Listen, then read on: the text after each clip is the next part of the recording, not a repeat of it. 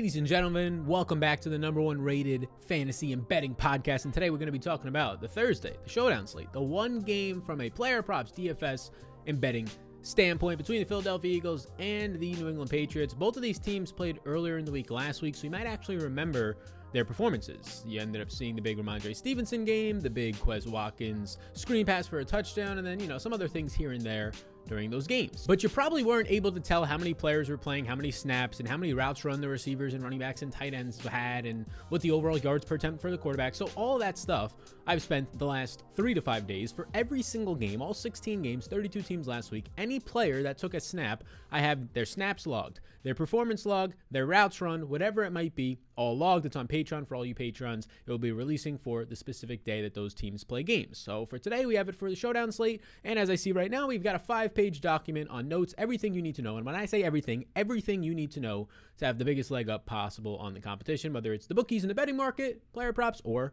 DFS. As always for these showdown slates, if you're playing DFS, it's going to be the defenses that are going to stand out. That should at least one and probably both be in your lineup because they'll play the whole game, and they do make for strong captains. Wide receivers will be your best preseason captain options in general, but it's always important to look at the specific slate. I think this one has some nice receivers, and we'll talk about them. But let's start with the quarterbacks. You don't have to roster a quarterback, but the quarterbacks in this game, and we haven't gotten news as of this recording. I'm recording this on Wednesday afternoon. We haven't gotten news on how much the starters are going to play exactly, and we'll be live tomorrow, so if we get that news, if and when, we can always cover and answer your questions before the game starts an hour before on the live stream. So be sure to hit the notification bell so you know when that's happening. But the main quarterback that stands out to me, and there's 2 of them, but the main one would be Mac Jones in this game. And that's because in the first preseason game, they said, hey, Mac, go out there and play 55.9% of the snaps. He had 33 snaps in that game, and he ended up playing very solid. It was the just cut, dink and dunk, and over the top. There you go for one of them, just out of the reach of Gunner last week. So I do think that this is a nice spot for Mac Jones to yet again play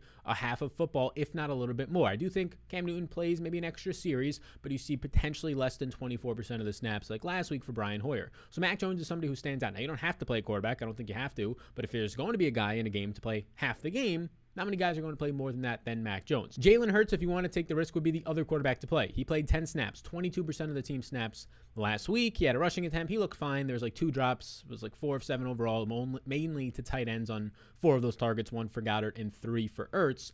So I think he's fine if you want to go there. If we get news that he's going to play a half, he's potentially the best play on the entire slate thanks to his mobile upside. Right now, I give the edge to Mac Jones based on where we're at. Any other players at the quarterback position that stand out, it would be Cam Newton, just because if you saw increased run, he might play a quarter and a half, has some mobile upside, but I'm not looking to play him. Now at the running back position, we actually have some news. Kerryon Johnson injured his knee, and then he was quickly cut by this Eagles team. Miles Sanders did not play week 1.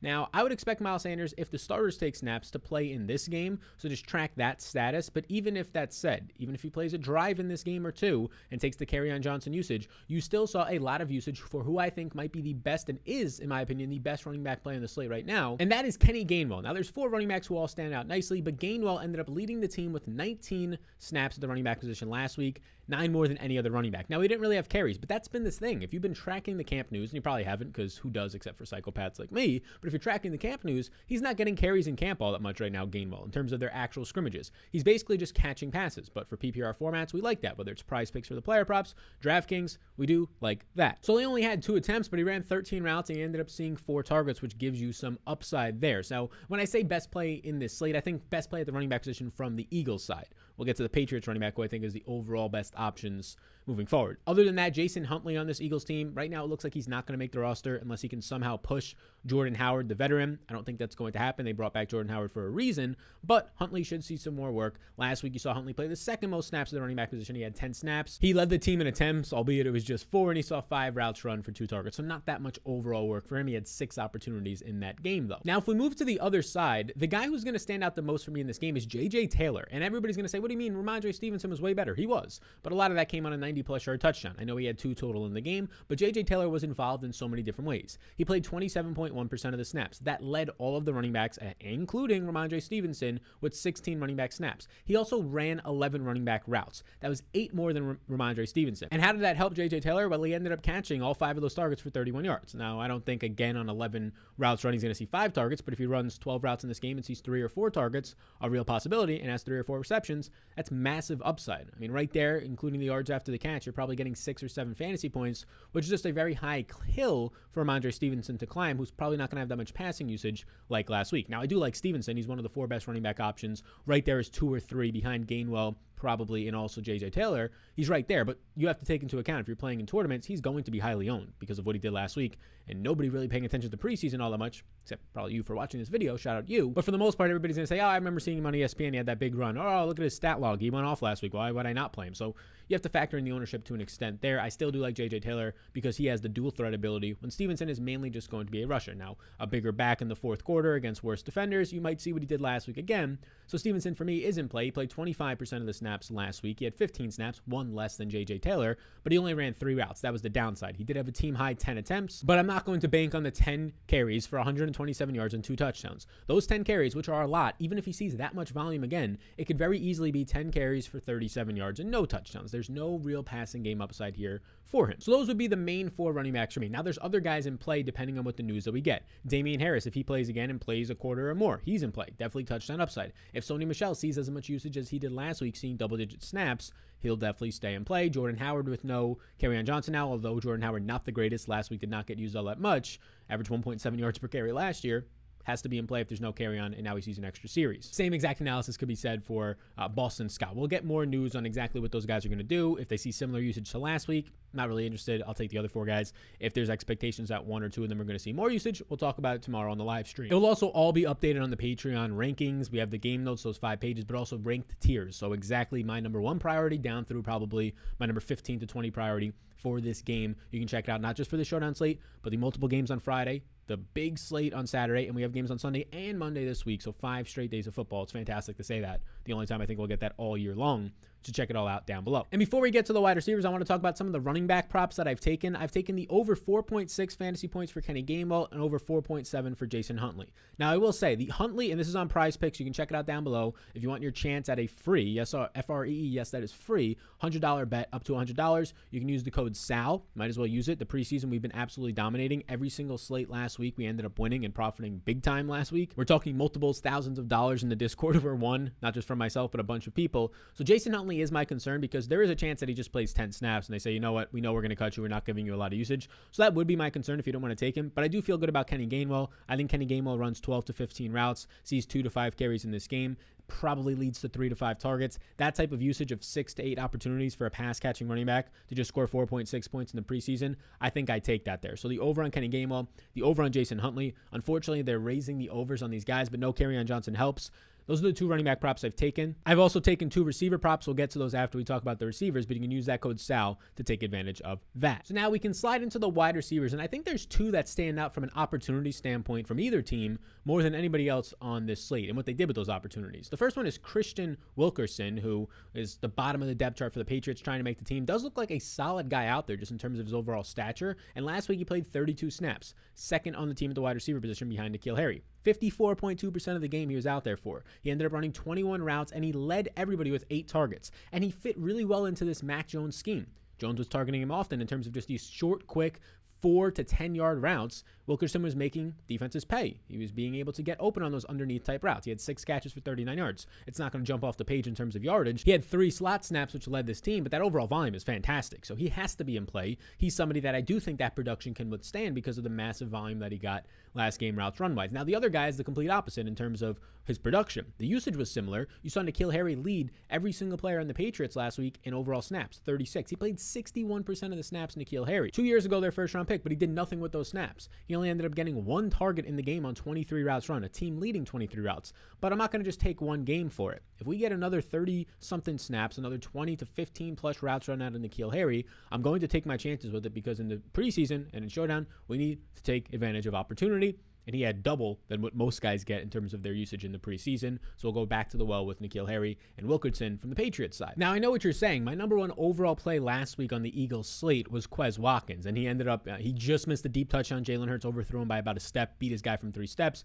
But then his fast speed ended up showing off, his fastest of fast speeds on the entire team, when he took a screen from Joe Flacco to the house. And it ended up paying off for us from Martyrs, the number 1 overall ranked receiver and player. In week 1, he did play 14 snaps, which is not that many. He just took advantage of his opportunity. 20s. He only ran 12 routes in week 1 because he's important to this team. They're saying that he's pushing for the number 3 wide receiver job right now. So it's going to be Devonta Smith, Jalen Reagor, and Quez Watkins is pushing for the number 3 wide receiver job. So if that's the case, if he's actually going to be a starter, yeah, he should be treated like a starter, or he's not going to see a lot of usage. So he saw 12 routes last week. That's decent. He had the 120-plus yard target and then that big screen touchdown. But for the most part, 12 routes run is not going to get it done for you more times than not. He's a quality player out there, but I think he's going to be over-owned for this game. Still in play, but I think you should only expect around 10 routes run for him in this game, and that is a concern compared to guys who are going to be running 20 routes in this game. On the flip side of that, last week you got the production from Quez Watkins on less usage, and you got no production on more usage from J.J. Arcega-Whiteside, the former second-round pick. He ended up seeing 22 snaps last week. He led all of the receivers with 14 routes, so more than Quez Watkins, and all he got from that was 1 target. That being said, he put up a goose egg last week. Nobody's going to own him. He's going to be out there. He is trying to fight for a roster spot for a guy who does have skill, not just size, but massive speed. Again, I know there was a goose egg last week, but he's going to be lower owned, and he's probably going to see more usage than a Quez Watkins. I like Arcega-Whiteside this week. And then after that, you can see a lot of guys getting some usage. Last week, Travis Fulgham actually played 19 snaps. He ran 15 routes. He saw no targets. Same exact thing for Greg Ward on Philadelphia. These are guys that played a lot in the game. Ward had 21 snaps last week. He ran 16 routes, which ended up leading to 0 targets, though, but he was out there a lot. Same exact thing for another starting receiver in Jalen Reagor. Played 17 snaps. He saw 3 targets. Ended up catching a ball, dropping a ball on 12 routes run. 12 routes run is not great, but I think he will be lower on. These are some other options now that we're getting down the list. I have a lot of wide receivers in play. I think this week right now on my list right here, there's like 12 guys, 13 guys that I'm actually going to rank for this slate. We just named a bunch of them. Other guys to consider, Jacoby Myers played about 27% of the snaps week 1. He'll remain in play. Again, not a priority, but once you start getting to that wide receiver 6, 7, 8 guy, he's in that range. Isaiah Zuber is somebody to point out. He played 22% of the snaps, but only ran 4 routes and saw 3 targets. You're not going to get a 75% target rate moving forward. So just keep that in mind. If you're like, oh, this guy had a couple catches last week, I'm definitely going to start him. Just keep in mind, he only ran 4 routes last week. That's not good usage. Gunner is another guy who continues to run routes in the preseason now since 2019 to 2021 in their first game, and he's just not great. He almost had the deep touchdown if he would have ran under it a little more. Mac Jones barely overthrowing him. If anything, it was just a bang-bang play. But for the most part, he's running short, shallow routes, and he just doesn't get separation. He's in play because he's going to run 12, 15 routes in this game, but not great. Another guy, a former Charger, Andre Patton, a veteran. He played 19 snaps, the second most routes, 13 routes run, and 3 targets for the Eagles. Keep that in mind. He's kind of a 0 in terms of getting separation, but he was out there a lot. Very similar to Whiteside last week, put up a goose egg, but was out there a ton. They both ran the highest routes on the Eagles. So Andre Patton is a very sneaky name, who I don't think is a good player, who from the NFL couldn't get separation. In the preseason last week couldn't get separation, but he got targeted. I think it's a sneaky name that won't be that highly owned at the wide receiver position. So as we finish up receivers, these are the 2 receiver props I've taken so far. And I plan to take more. The showdown slate, though, you just don't have many options to choose from. But as we get more news, I'll take more overs or unders.